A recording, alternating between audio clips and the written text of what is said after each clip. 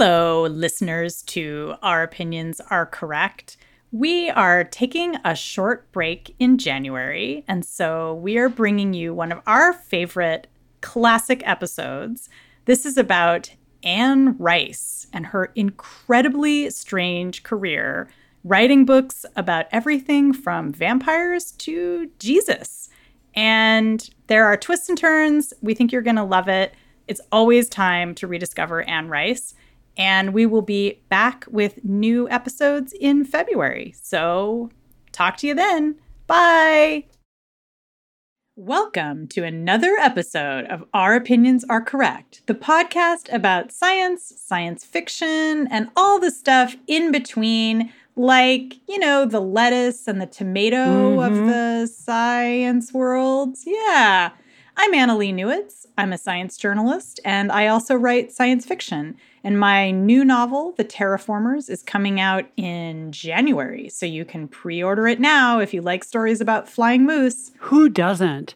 I'm Charlie Jane Anders. I'm a science fiction writer. I also write comics and some other stuff. And my young adult trilogy, which ends with Promises Stronger Than Darkness. That third book comes out in April, and you can also pre-order that right now. Yay! I'm also currently writing the New Mutants comic for Marvel. Yeah, so you should subscribe to that wherever you can subscribe to comic books. I mean, that's a thing you can still do. Contact your local comic book store. It is definitely a thing. So we just finished watching the first season of Anne Rice's Interview with the Vampire, and we really loved it. I mean, you liked it, right, Charlie? Oh, yeah. I thought it was amazing.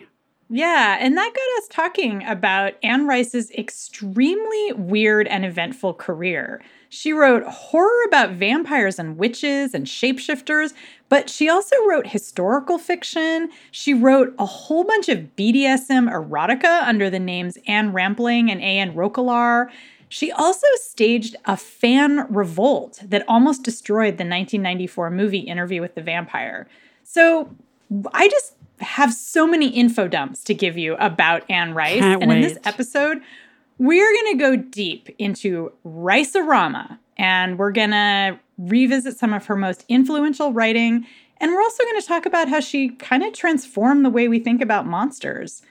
Also, on our mini episode next week for our Patreon friends, we'll be talking about all the incarnations of the Vampire Diaries, because I guess we're just in vampire mode. I don't know. I love vampires. That's my vampire noise. Yeah, and speaking of things that are not vampiric, we have a wonderful symbiotic relationship with our Patreon supporters who keep this podcast going. And this podcast is entirely independent, and it's entirely supported by you, our listeners. And, you're our lifeblood, but hopefully we're also your lifeblood. So again, nobody's vampirizing anybody else. If you become a patron, you are helping to keep this podcast going. You are helping to fuel us in our quest to be correct about every single aspect of science fiction and fantasy and science. Plus, you get mini episodes in between each main episode, and those mini episodes are often pretty substantial. You get access to our Discord channel where we just hang out all the time. I'm in there right now. And, just think about it. That could be yours for just $2 or $3 a month. And anything you give goes right back into keeping us going and making our opinions even more correct. So you can find us at patreon.com/Our Opinions Are Correct. Now let's get vampiric.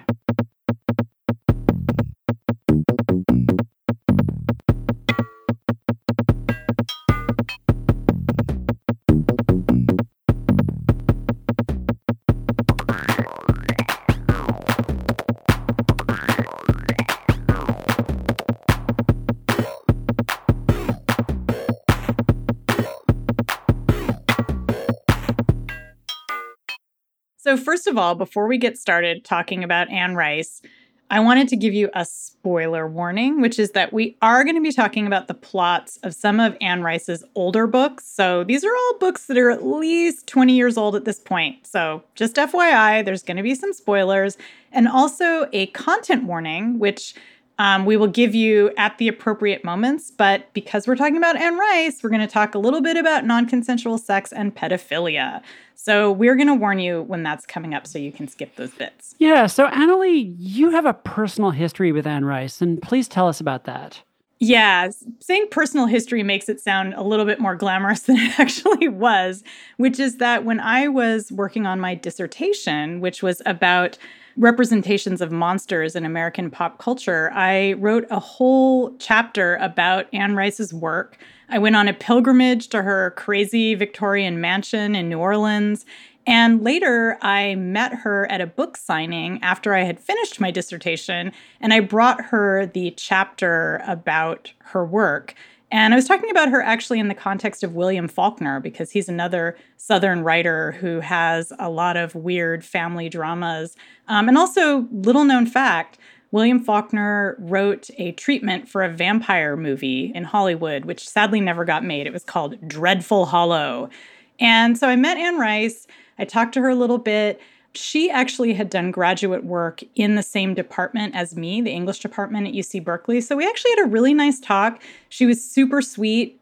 She was excited to see this chapter of my dissertation, which I'm sure people hand her weird manuscripts all the time, but she actually seemed genuinely happy about it. And she was just a very, kind, loving person to her fans. And I think my experience with her was really typical of that. And it's why her fans were so diehard when, anything happened to kind of threaten the integrity of her books.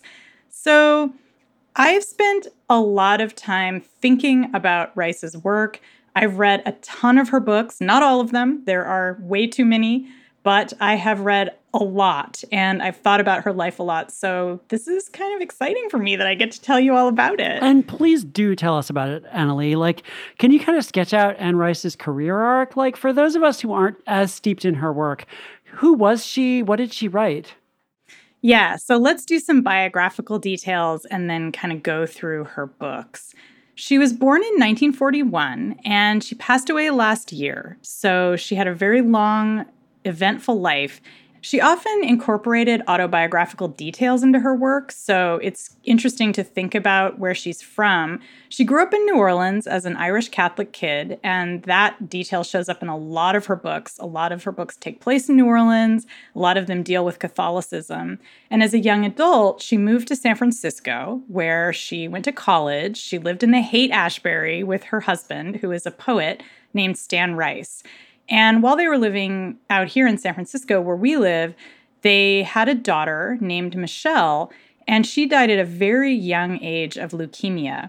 And Anne Rice has said in a ton of interviews that that experience with losing her daughter is what inspired Interview with the Vampire, which is about a couple of vampires who are in deep mourning for a lot of different things. And one of the plot points is that Louis, the main character, converts a sick 5-year-old girl into a vampire. And that's the character Claudia, who's this iconic figure in the book and kind of throughout the whole vampire series as, her memory continues to haunt Louis. So Interview with the Vampire came out in 1976, and it was a huge bestseller, and it really launched Anne Rice's career. And then, so she presumably just went on to write nothing but vampire books, right? Yeah. So basically, she's best known for her vampire books, but she didn't actually go back to vampire stories until 1985, which is when The Vampire Lestat came out. And she wrote a ton of books in between that. It really seems to me like after Interview with the Vampire came out, what she really wanted to do was be a historical fiction writer, like maybe historical romance, because of course, Interview with the Vampire is a historical romance. It's set in kind of in the 1840s, 1830s. And her next book is called The Feast of All Saints.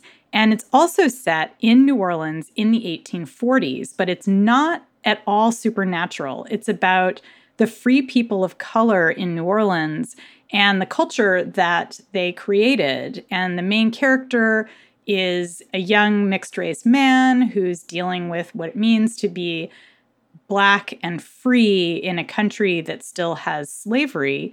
And like I said, it's set in basically the same period as Interview with the Vampire. And more little known facts.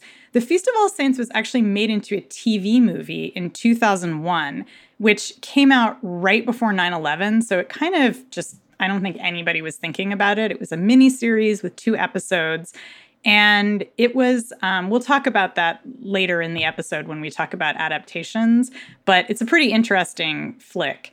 And then in 1982, Anne Rice publishes another historical romance called Cry to Heaven. This is set in 18th century Italy, and it's about castrati opera singers. So this is the book. So first of all, like, there's just a lot of like intense fetishization of castrati in this book, but also in other parts of Anne Rice's work, which I don't know, like, it's just a thing. One of the parts of Cry to Heaven is that the main character, Tonio, who is this incredible opera singer, is this supercharged, erotic character. So he is a castrati, but he's completely sexual. He has sex with men. He has sex with women. He's just this beautiful androgynous figure. So we learn a lot about the anatomy of castrati. Yes, they can still fuck. And I think this is the book where Anne Rice really starts to get into erotica, because it's a very hot book. It has a lot of gay sex and just a lot of sex in general. Yeah, and fun fact, the only 2 Anne Rice books I have read are Cry to Heaven, which I read when I was working on my novel Choir Boy, which is about choral singers. And, you know, I think you actually recommended it as a book to check out that's kind of along those lines. And I read that one. And then I also, years and years and years ago, read Exit to Eden, one of her erotica books. So I've never read anything of hers that wasn't just like weird queer sex in history, kind of. That's like, or in the present. That's pretty much what Yes. I think Anne Rice wrote, based on my like 2-book sampling of hers. Okay, so what came after those 2? Okay, so speaking of smutty gay sex, so again, this is all stuff that she publishes in between Interview with the Vampire in 1976 and Vampire Lestat in 1985. So next, she publishes 3 BDSM romances in a row under the name Anne Roquelaure. So there's the first, which is The Claiming of Sleeping Beauty, which was a huge bestseller, and then Beauty's Punishment and Beauty's Release. And they come out bang, bang, bang, 3 years in a row. They are a take on the Sleeping Beauty fairy tale, except in this version, the prince fucks Beauty in order to wake her up. Of course, gives her an amazing orgasm because it's that kind of book. And what he does with Beauty is he brings her to this kind of castle training school place where all the nobility in the kingdom are taught submission, because there's this idea that you can't be a good ruler without being a good sub. And it is pretty hot, actually, especially the first book has a lot of hot stuff, but it's also just completely bonkers. Like people having sex with swords, like people doing horseplay that's like, and when I say horseplay, I mean like, you know, being horses, in ways that are just anatomically impossible. Like, not that you can't do horseplay, but not in the way it happens in this book. There's many, many scenes where people are just doing things that are like, I'm a sexual superhero because I can maintain an erection for days on end without being fed. And it's like it's a fairy tale. And the series gets a little bit more problematic as it goes on. So here I'm going to give you a content warning. Just skip like a minute ahead. In the third book, Beauty is captured by a quote-unquote Eastern sultan. And this is when we get back to Rice's obsession with castration, except this time she's hooking up with a woman in the sultan's harem who has been given a clitorectomy. And there's just this whole cringy thing with like how Beauty like figures out how to give her an orgasm. And like there's just all this like very like close-up looks at like vulvas and vaginas that have undergone various kinds of genital mutilation. And it's like, and it's eroticized, and it's kind of I'm not sure what was going on there, but that was what she was doing in these books. Kind of reminds me of the third Kushiel book by Jacqueline Carey, where it also goes to like Middle East, North Africa, and features a lot of brutalization of women, and in the context of like mixed in with eroticism. It's very strange. I don't know why this is a place that people always want to go in these books. And I don't fully understand it. Okay, so what happens after that? So then let's get back on track thinking about these vampire books. So basically, in 1985, Anne Rice publishes 3 books: The Vampire Lestat, Exit to Eden, which you already mentioned, which is another kind of BDSM book, but it's a little bit more romancy, and then Beauty's Release, which is the third of the A.N. Roquelaure books. So at this point, she's basically an erotica writer. Like, most of the books that she's famous for are just purely just BDSM fantasies. But The Vampire Lestat is the book that her fans have really been waiting for. And it is just this huge bestseller. She makes a ton of money. And basically, she and her husband now have enough money that they can pretty much live wherever they want. And so they move back to New Orleans while she's working on the sequel to Vampire Lestat, The Queen of the Damned. And they move into this famous mansion, the one that I visited, which they refurbish. And it becomes kind of this pilgrimage place for all of her fans, including me. And at the same time, while she's doing these vampire books, she's still churning out these BDSM romances under the name Anne Rampling. Another quick content warning, just skip ahead maybe a minute. Her next book is called Belinda, and it's basically a book about pedophilia. It's about this underage Lolita-type character who's hooking up with an older man. It's kind of similar to Cry to Heaven in the sense that Cry to Heaven also has this underage character, Tonio, the castrati, hooking up with his older teacher. Both of these books present what amounts to pedophilia as pretty hot. And there's a lot of normalizing the idea that, like, teenagers are sexy and should have sex with people who are over 18, or much over the age of 18. And at this point, I also want to note that one of the parts of Claudia's character in Interview with the Vampire is that she becomes an old woman in the body of a 5-year-old, and she has all the desires of an adult woman, and she winds up hooking up with men who are pedophiles because the only people she can find to have sex with are pedophiles, and so she seduces them and then kills them. So this is, again, a theme that is pretty constant in Anne Rice's work, and it just gets weirder and weirder as it goes on. Yeah, I mean, I hadn't realized until just now how much that is a motif with her, and it does feel, creepy. It's super creepy. Okay, so what happened then with the vampire books? Like, sounds like she wrote like 3 or 4 of them, and then that was it, right? So ultimately, she wrote 15 vampire books over the course of her career. So between 1976 and 2018, she created a whole universe of overlapping vampire characters. And they have this amazing story that's like with origins that stretch back to ancient Egypt. And like there's just a million different, family relationships between vampires creating each other. It's bonkers and amazing. So you mentioned a sort of a complicated backstory. How does that work? Tell us about ancient Egypt and vampires. Yes. Okay. So this is like one of the really cool things about her vampires is that they have this bizarre, I've never seen this kind of origin story for vampires before. So basically we learn about this in Vampire Lestat and Queen of the Damned, where we kind of get introduced to the oldest of the vampires. And here's the story. So back somewhere in the mists of time, 6,000 years ago-ish, there are 2 sisters living on a mountaintop near Egypt. Their names are Makare and Maharet. And they have this familiar named Amel.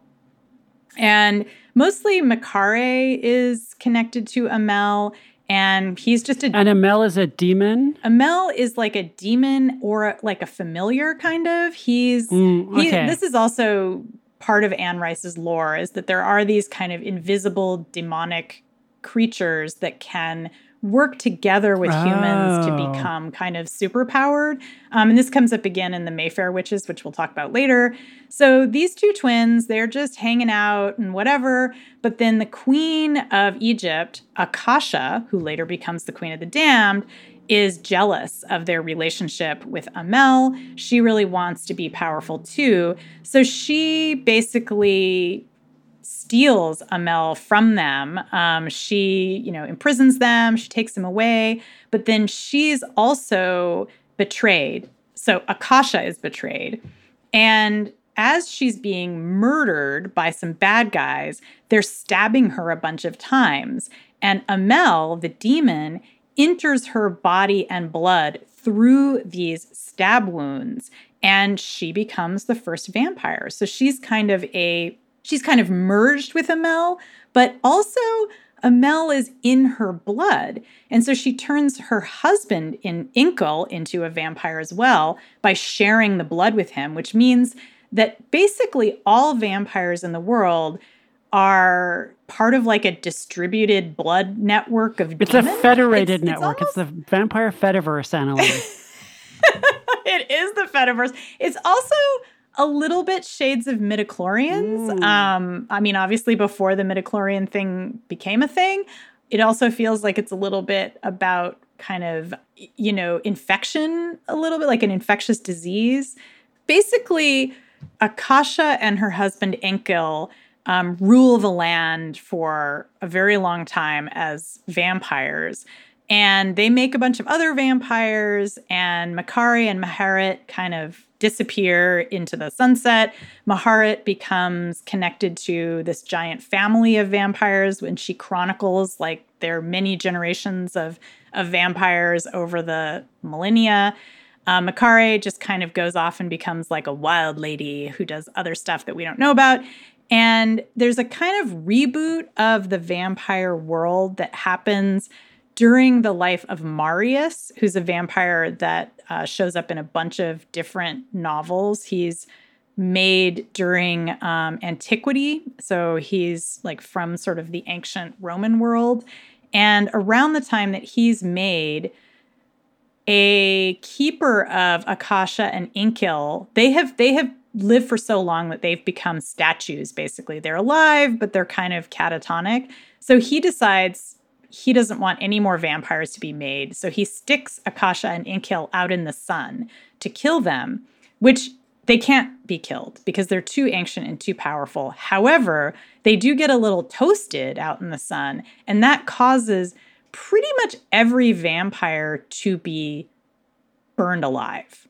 And there's only a few who are left.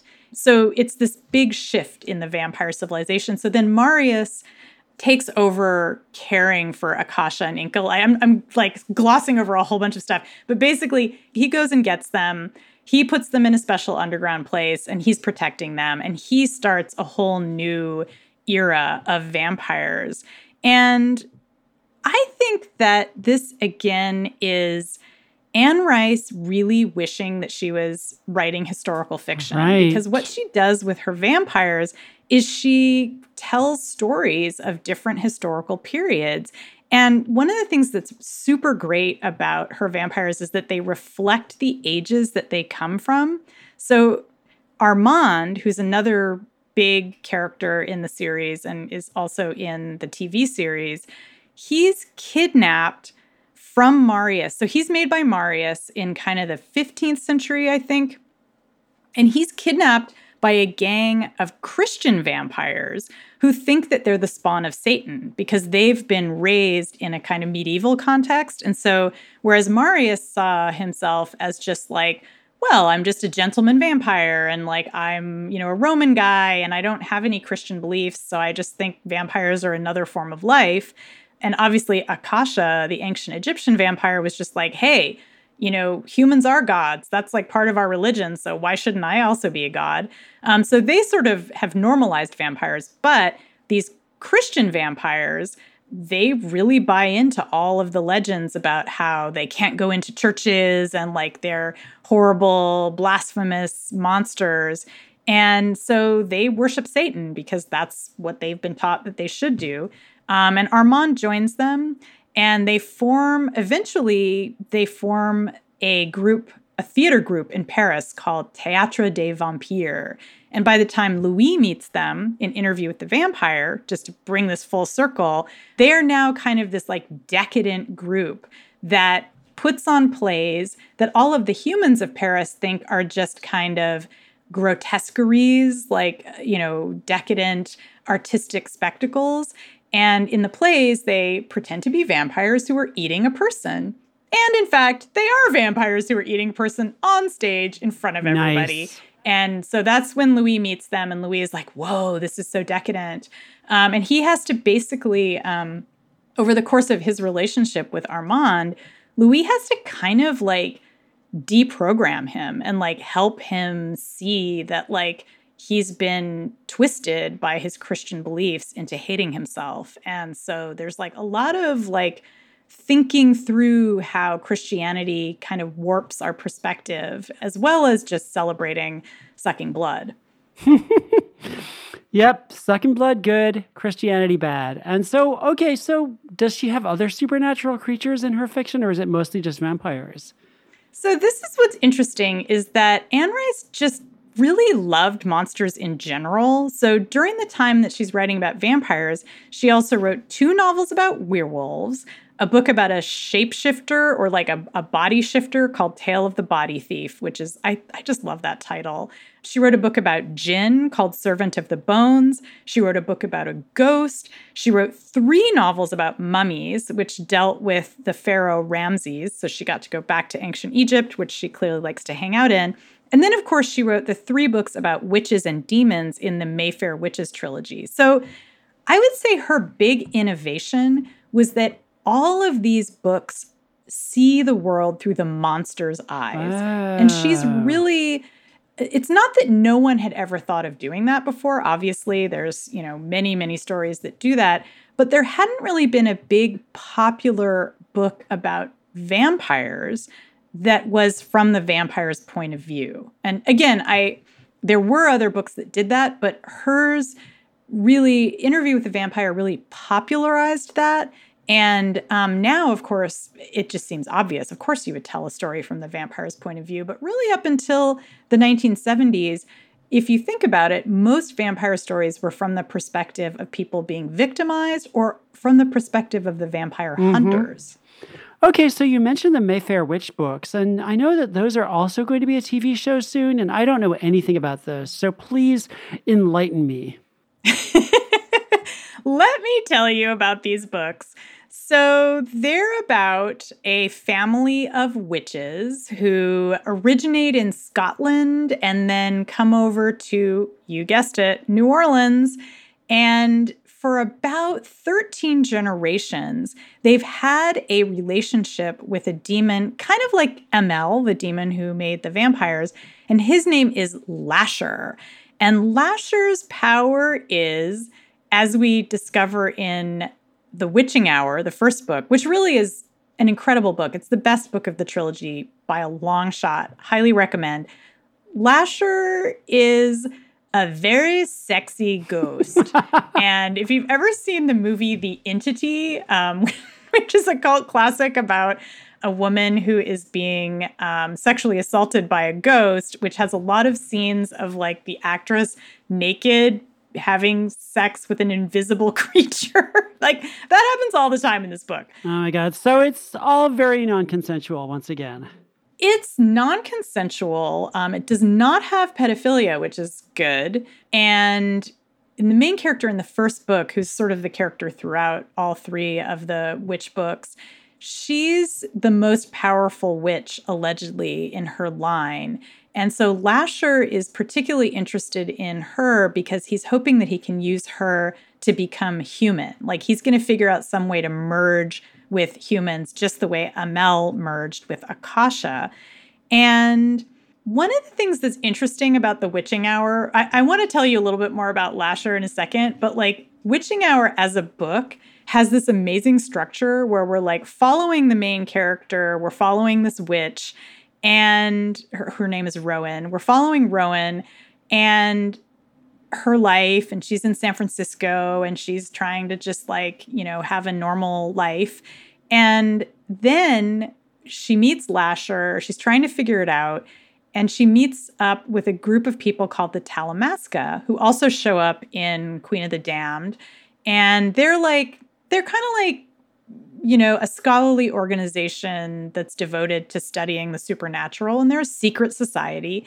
And they have all of these books and manuscripts and like scrolls about ancient monsters. And so Rowan meets one of these Talamasca dudes who gives her this book that's a history of the Mayfair witches, her ancestors. And Anne Rice is like, okay, so there's this book. Now I'm going to spend the next 200 pages of this novel just showing you this book. And so you and Rowan, the main character, just read this 200-page book together in the middle of this other book, which is a great book. I love that. I love books within books. And it's like this crazy history of like all her ancestors having sex with this ghost. And like one of her ancestors was like a gay guy who had sex with the ghost, Julian.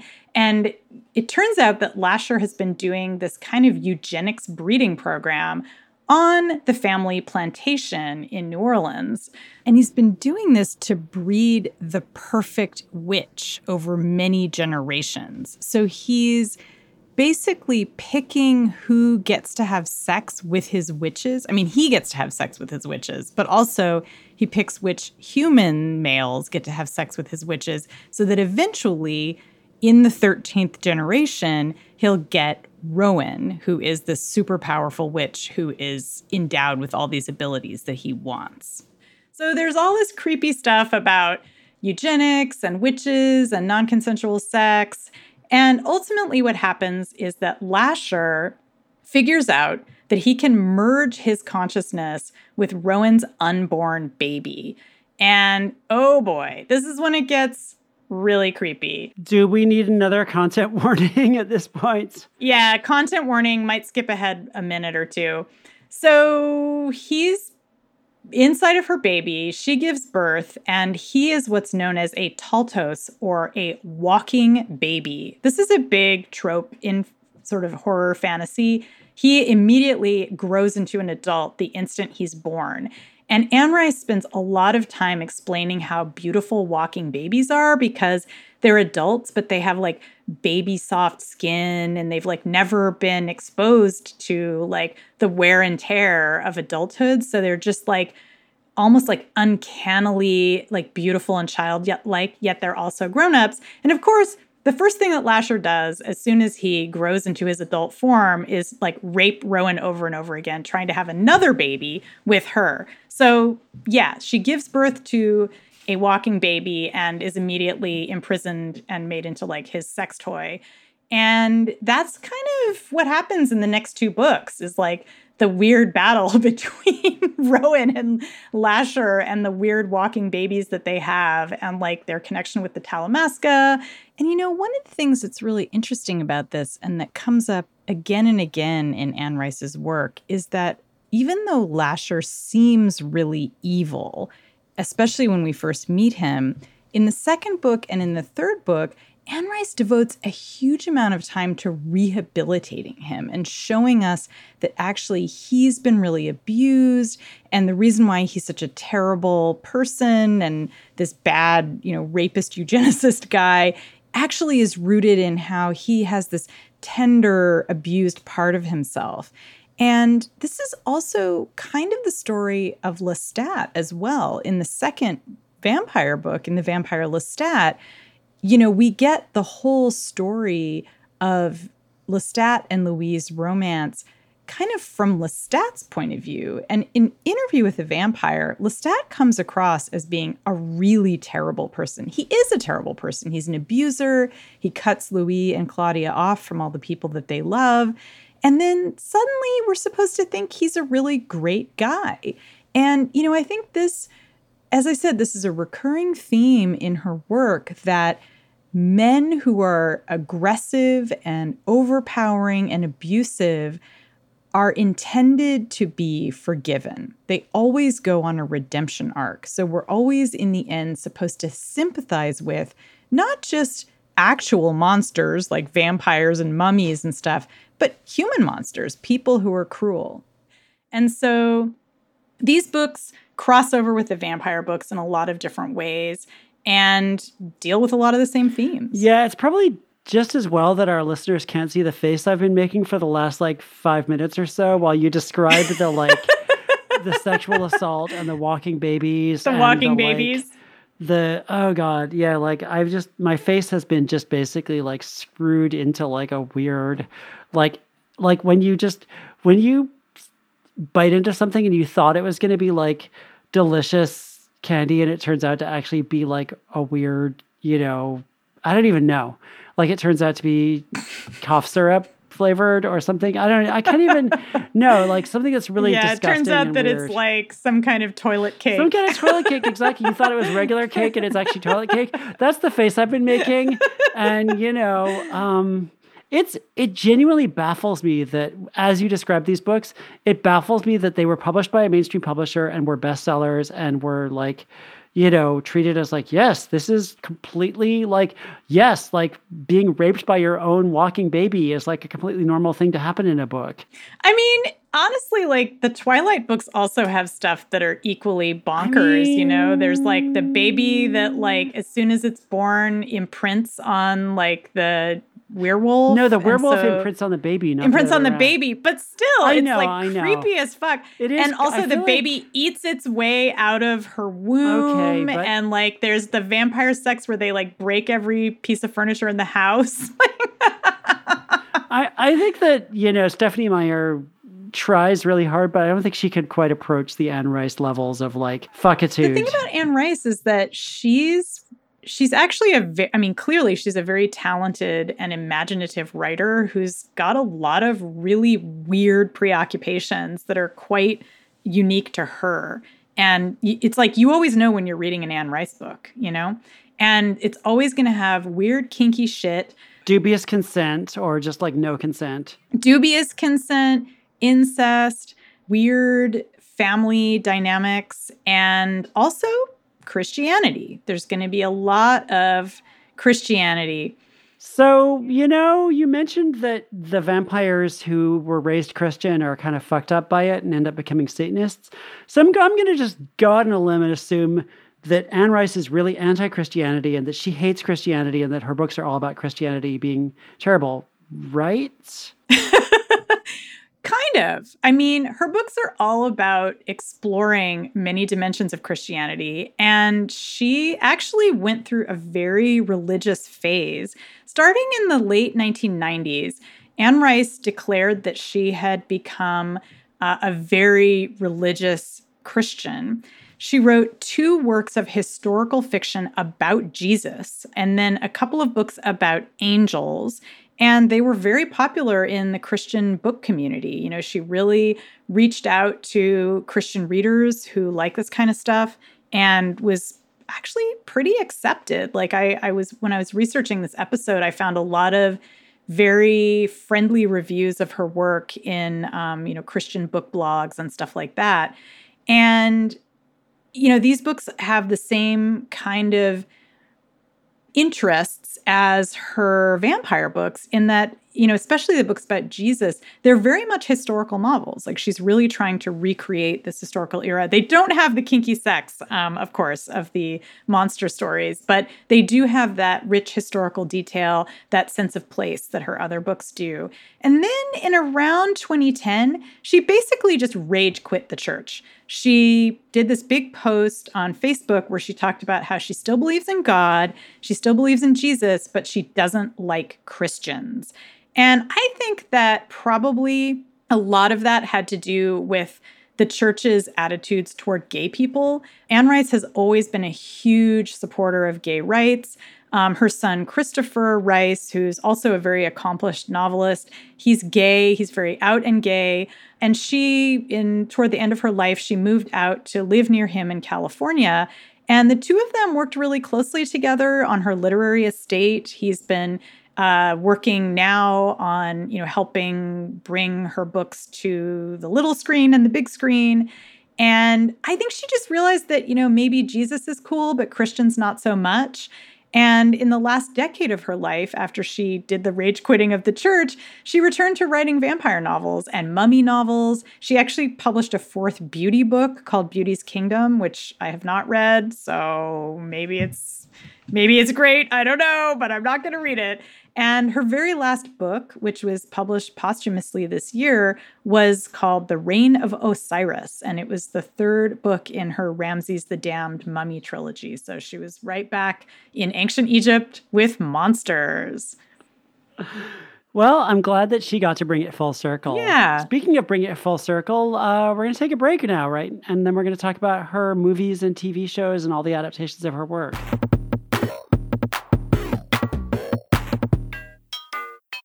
So it blows my mind that she published both The Vampire Lestat and Exit to Eden in 1985.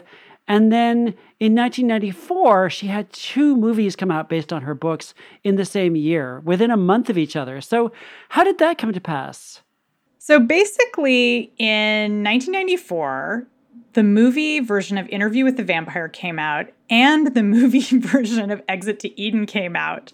So probably a lot of you remember Interview with the Vampire, or you've heard about it. It starred Tom Cruise and Brad Pitt as the gay but not gay, but maybe gay vampires. And Kirsten Dunst played Claudia. So she wasn't 5, like in the novels, more like 12, which seems like a bit of an improvement. So that comes out as a Thanksgiving movie in 1994. And a month before that, moviegoers were, shall we say, blessed with the notoriously terrible adaptation of Exit to Eden, which had Dana Delaney playing a BDSM resort owner, and Rosie O'Donnell and Dan Aykroyd played two goofy cops who were going undercover at the resort trying to solve a crime. None of that comic stuff was in the book, by the way. The book is just a romance between the BDSM resort owner and a dude. These movies were so closely intertwined that actually Antonio Banderas had to turn down the role he'd been offered in Exit to Eden because he was playing Armand in Interview with the Vampire. So I bet he's glad he did that. I think he probably chose the right one.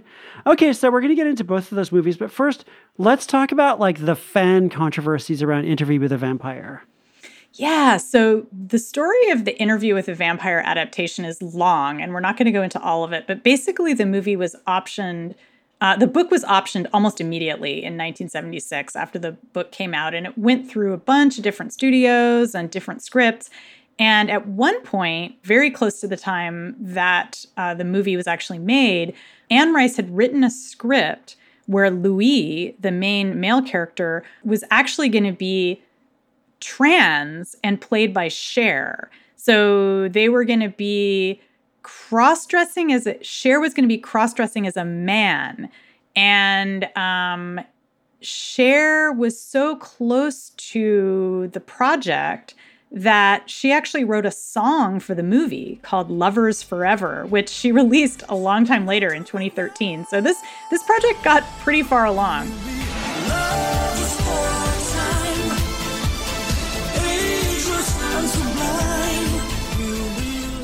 Anne Rice said that the reason that she made Louis a woman dressed as a man was because she didn't think that Hollywood would accept a gay relationship. And she just thought that the only way the story could possibly be told is if it was kind of heteronormative.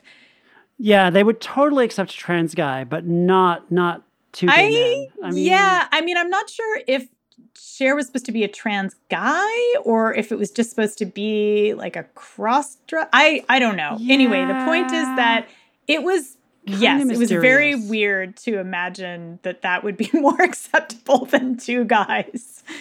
But so we, I guess, didn't get to have Cher star in that movie, and instead we had Tom Cruise and Brad Pitt. And, so Anne Rice was totally fine with that, right?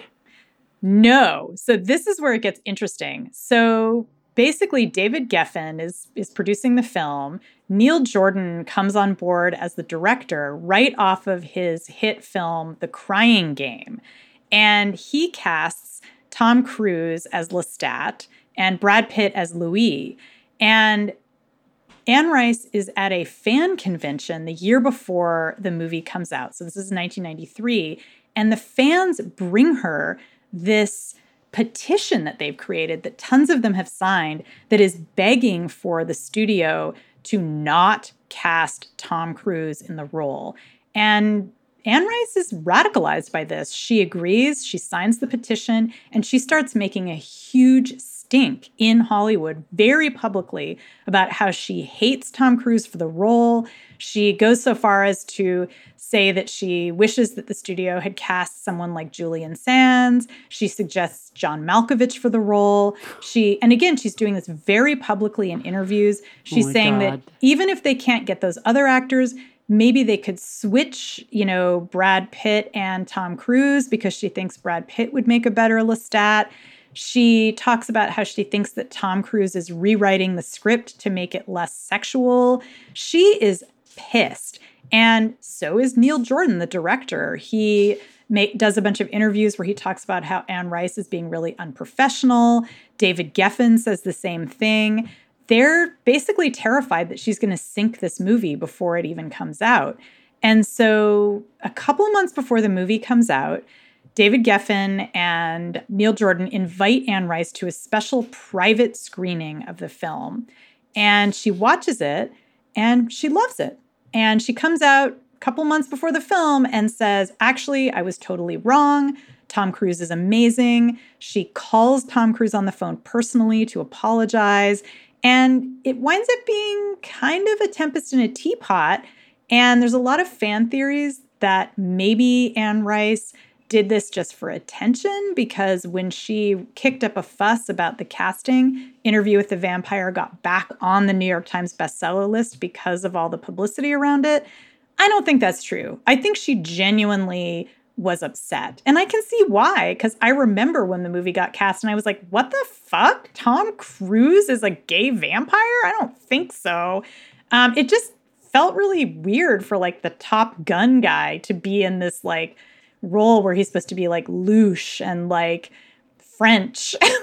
And yeah. It's a really weird casting choice. And I get it. I mean, obviously, having Tom Cruise signed on meant that people would go see the movie, but it was also just felt like a really strange choice. So I think that she really was genuinely swept up in the excitement of this fan campaign. And it's worth noting that, back in 1993 when this happened, this was one of the first really big fan campaigns that Hollywood producers worried would actually wreck the possibility of the film doing well. There had been other fan campaigns, but this was incredibly high profile, and it really set the stage for later fan campaigns that we see online. Yeah, and I think it's really interesting because now if an author came out and publicly denounced the film or TV adaptation of their own work, it would be a huge big deal thanks to social media and stuff. People would be freaking out and tearing their faces off, and, it would just become like a giant blow up, and there's so much more. Which it was at the time. Like it was it was all over the media. Like it was big news. But I think social media would make it even bigger and more insane and more toxic. And it would become like you'd have movie fans versus book fans, which I think has happened with one or two other properties recently. So I did not remember that Exit to Eden came out right around the same time as Interview with the Vampire. And, okay, Anne Rice was very upset until she wasn't about Interview with a Vampire, but what kind of reaction did she have to Exit to Eden? So she doesn't seem to have cared very much about Exit to Eden, which is funny because talk about completely mangling the source material. So I heard somewhere that the zany cop subplot with like Dan Aykroyd and Rosie O'Donnell was added after the film was made and like in reshoots or something. Yeah, I heard that too, but it's actually not true. I did a bunch of research, and the only place you can actually find that claim is on a TV Tropes trivia page. And I think that's probably because it seems like it should be true, because like this weird zany cop subplot feels so tacked on. But the reality is a lot weirder. So Gary Marshall, who adapted the book, bought it after he had a hit movie called Pretty Woman, which was also about kind of light romantic comedy / kinky sex, except not really kinky, just that one of the characters is a sex worker. And so I think he decided that after Pretty Woman, like obviously Exit to Eden would be a great place to go. And then he said in interviews that he wanted to make a light and comedic version of the book because when he was reading it, he kept thinking about what he and his wife would do at the BDSM resort and how confused that they would be. And like he wanted to offer that perspective to the reader. So a little backstory. Remember, Gary Marshall, aside from Pretty Woman, is probably best known for creating the show Happy Days, Laverne and Shirley, and Mork and Mindy, which were classic cheesy sitcoms of the 70s and early 80s. And in order to adapt Exit to Eden, he actually brings in some of his colleagues from the Happy Days to help write the script, which seems happy like kinky days. So already this is sounding really bad. So he just wanted to help people who were squeamish about BDSM deal with the story. Rosie O'Donnell and Dan Aykroyd were definitely part of the project from the very, very beginning. And it's really hard to imagine how they would have been added after just like a test screening because they're just integral to the show. They're huge stars at this point. But I also think that the rumors about how they were tacked on later might have gotten started because when the film came out, both Rosie O'Donnell and Dan Aykroyd basically refused to do publicity for the film. They did a tiny bit and then they really distanced themselves from it. And so basically it was just Dana Delaney and Gary Marshall promoting the film. And supposedly it completely tanked Dana Delaney's career. She had been a big TV star from her role on China Beach. And she basically went nowhere after that. It also helped to destroy the production company, Savoy Pictures, that made the movie. The movie only grossed $6.8 million, and it cost about $25 to $30 million to make. And this is in 90s dollars. So yeah, it was a huge, huge misstep from every angle. This movie, Exit to Eden, is often listed on, worst movies of the 20th century lists, worst movies of all time lists, worst adaptations. So I think it's kind of no surprise that after this movie, after Exit to Eden, and after Anne Rice's temper tantrum over Interview with the Vampire, there really aren't any big budget movies that are made of her work. But of course, there is the delightful Queen of the Damned, which we recently watched, and which is just, I don't even know how to describe it. It's like a weird fever dream of a Nine Inch Nails video featuring Aaliyah. Tell us, how did that movie come to be? So, it came out in 2002. It really was a hot mess. It's mostly remembered because it was the last movie that Aaliyah did before she tragically died at such a young age. And the only thing I could think of as I was watching that film is, so they have Lestat as a rock star who's like a fake Trent Reznor kind of character. And there's I would say fully 20 minutes of the film is just him singing. They have fucking Aaliyah in their movie, okay, who is an incredible artist, an incredible singer. Never once does she get to sing or do shit. She just walks around in like a sexy Egyptian outfit, pseudo-Egyptian outfit. Meanwhile, we have to listen to like boring, frickin' bad knockoff white boy goth guy. And it's a terrible movie. I mean, it's partly based on The Vampire Lestat. It's partly based on Queen of the Damned. It is, I guess, a sequel to Interview with the Vampire. None of the actors from Interview with the Vampire came back. None of the production staff came back. So that came out.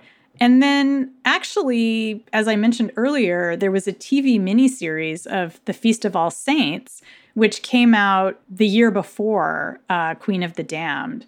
And Feast of All Saints, I am sad that has been forgotten because it's cheesy, but it's actually kind of great. It has James Earl Jones in it as the main character. The main character is played by a younger guy, but there's a voiceover from James Earl Jones, like telling the story for the whole thing. And then the sort of young James Earl Jones is played by Robert Richard, who was later in Veronica Mars and Vampire Diaries and Empire. He's great.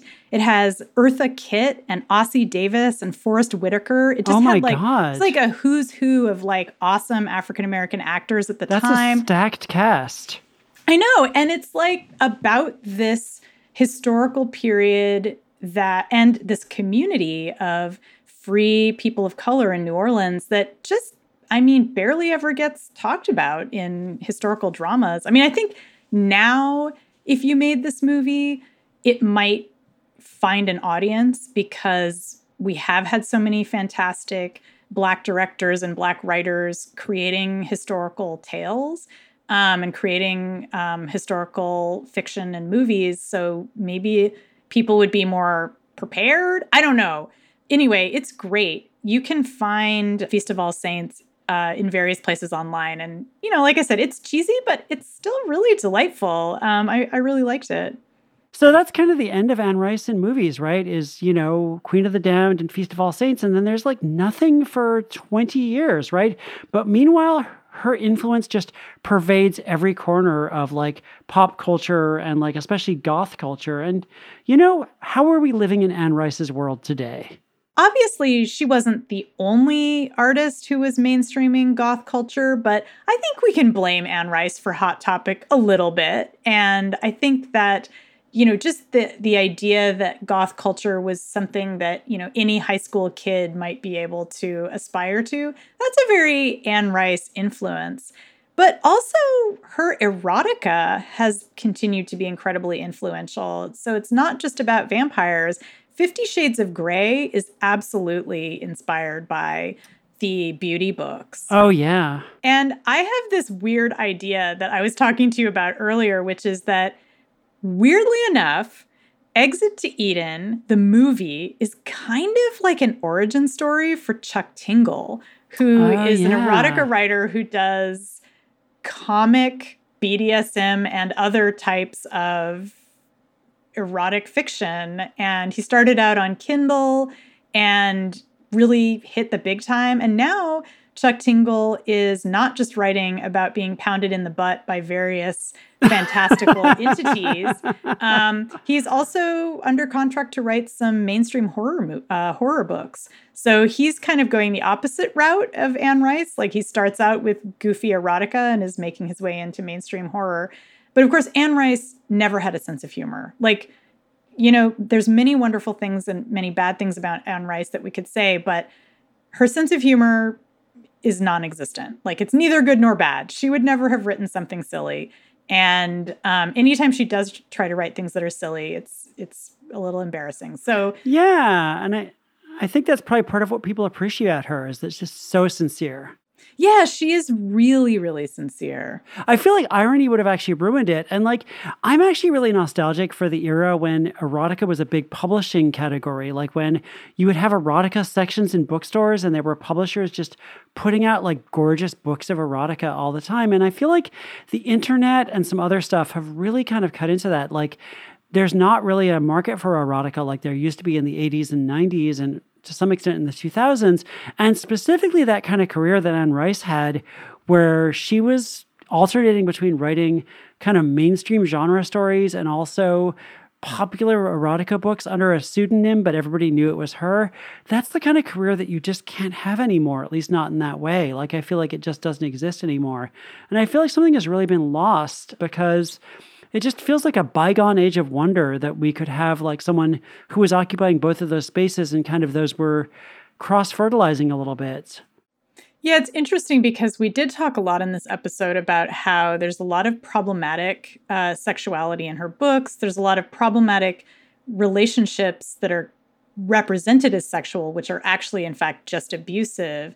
But at the same time, there's a lot of really glorious, consensual, wonderful sex in her books. And I think she really normalized the idea that gay sex could be awesome, that gay romance could be awesome, that gay romance could transcend the ages and last for thousands of years and be just this beautiful, complicated thing, and that families were not just a mommy, daddy, baby situation, that you could have families that were big extended groups that included queer people, that included people who switched bodies and switched genders. And I think that's something also that we really owe to Anne Rice, in a sense, is the ability to write books and tell stories where you have big gay romance, and that's just part of the story. It's not the point of the story. The point of the story is vampire shit, but also lots of gay romance. And that brings me to the last thing I want us to talk about. We're kind of winding up in the present with Anne Rice's Interview with the Vampire, the TV series. Finally got back to it. I freaking love this series. I started out thinking of it as really cheesy because the first couple episodes truly were cheesy. I mean, I loved them, but they were just big old plates of goof.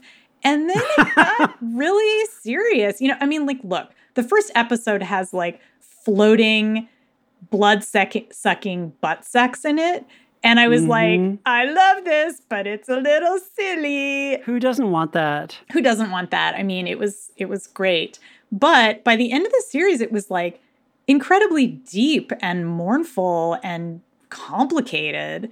I love the way that the writers of the series updated it to the 1920s instead of setting it in the 1830s under slavery. It's clearly they're into Jim Crow, and a bunch of the story deals with how Louis is being kind of boxed in by the laws of Jim Crow era Southern good old boy people. I don't know. I'm piling a bunch of nouns together here. But what I mean is that it's a show that kind of combines the Feast of All Saints with Interview with the Vampire and sets it in the 1920s, because it's very much about race in New Orleans and about how people of color in New Orleans had this special status. And it's also about being a vampire. Yeah, and correct me if I'm wrong, but Louis goes from being a slave-owning plantation guy in the book in the 1830s to being a black man dealing with racism in the 19-teens and 1920s in the TV show. And I think that that's a much better way of telling the story. And I think the dynamic between Louis and Lestat gets a lot more interesting because of that. And, I'm going to be honest, especially after our conversation that we've just had, I'm probably not going to read any more Anne Rice books because I just don't think that they'd be my cup of tea. But I am obsessed with this show. And I think that this show is giving me the version of this story that I really need. And there's kind of an art to updating things that are beloved but problematic. There's something that we talk about a lot, is how to kind of preserve the good aspects and the core of what makes it so wonderful, while kind of shucking away some of the more cringy or upsetting or just super messed up versions, aspects of the story. And I think that the makers of the Interview with the Vampire story did a really good job of having things like Claudia the child vampire and this abusive relationship between Louis and Lestat without ever kind of spilling over into kind of really wanting to explore pedophilia or, non-consensual / abusive relationships in a way that kind of glamorizes them. And I think it's very deftly handled. Yeah, I think that, so in the book, Lestat and Louis have an abusive relationship where Lestat is clearly, controlling Louis in many ways. And having them be an interracial couple really highlights that in a way that brings it home. I mean, it really gives us a way of thinking about how their dynamic isn't just a personal dynamic. It's not just that there's a controlling, overbearing dude and his boyfriend. It's Lestat has the weight of culture on his side. And he's also a rich guy from out of town. So whatever he does, it won't have any consequences. Whereas Louis has family that goes back generations in this town. And he is he's an entrepreneur. He runs a brothel and he's supporting his family that way. And if his business is wrecked because his messy white boyfriend is just traipsing around town, tormenting all the other rich white people, Louis's family's going to suffer if this, from the blowback. And so it's very richly textured.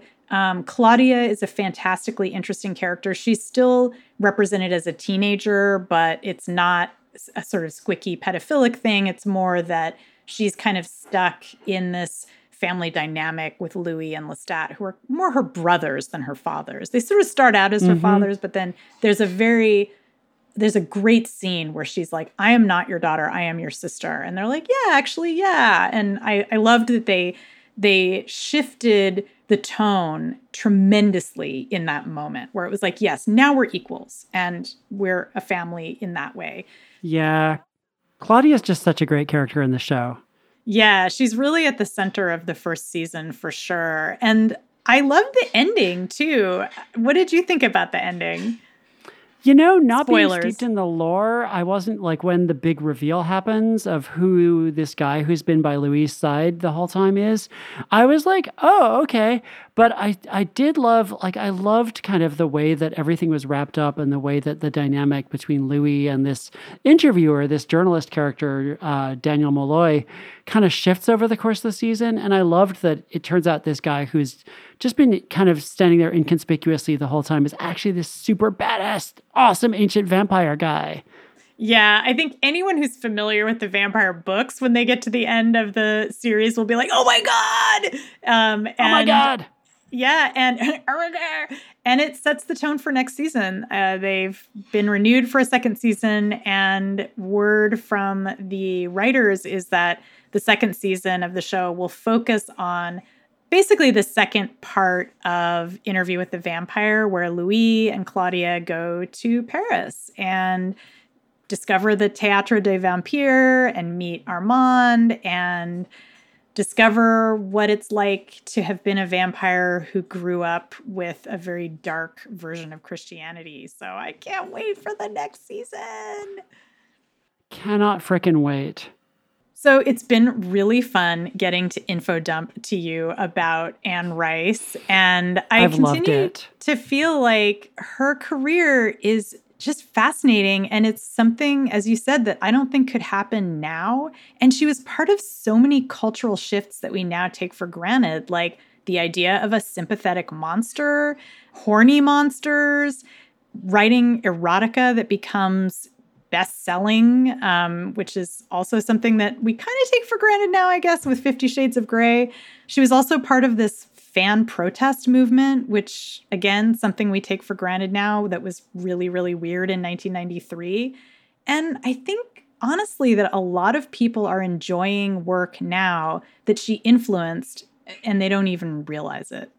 Yeah. And, I have come away from this discussion with a new appreciation of how, even though I haven't read most of her work, and I probably won't ever read most of her work, I am definitely in many ways indebted to her. I just didn't even realize. But also, holy cow, those books are weird. I mean, just so much weirder than I had possibly ever imagined. I'm going to have nightmares about the walking babies. I'm just going to put that out there. It is freaking nightmare fuel. Severely gross. Yeah. Nightmare and I didn't even fuel. Yeah, I didn't get into all the vampire incest stuff too, but there's plenty of that. Why? Why, Anne? Why? See, this is why I compared her work to William Faulkner's work in my dissertation, because, we all think of him as an august literary figure, but his books are full of rape and incest and fucked up Southern families and slavery turning families into horrific monster people. And, if you want the literary version of Anne Rice, check out The Sound and the Fury. Check out Absalom. They basically are about vampires. All right. So on that note, now that I've given you some English literature homework, thank you so much for listening. Remember, you can always find us on Patreon at patreon.com/Our Opinions Are Correct. We'd love it if you would Help us out by throwing us $5 a month. You can find us on TikTok and Instagram. And thank you so much to our wonderful producer, Veronica Simonetti, who is sitting here producing the show while she has the flu because she is a fucking powerhouse. And thank you to Chris Palmer for the music. And see you on Discord if you're a patron. Otherwise, you'll hear us in your ears in 2 weeks. Bye.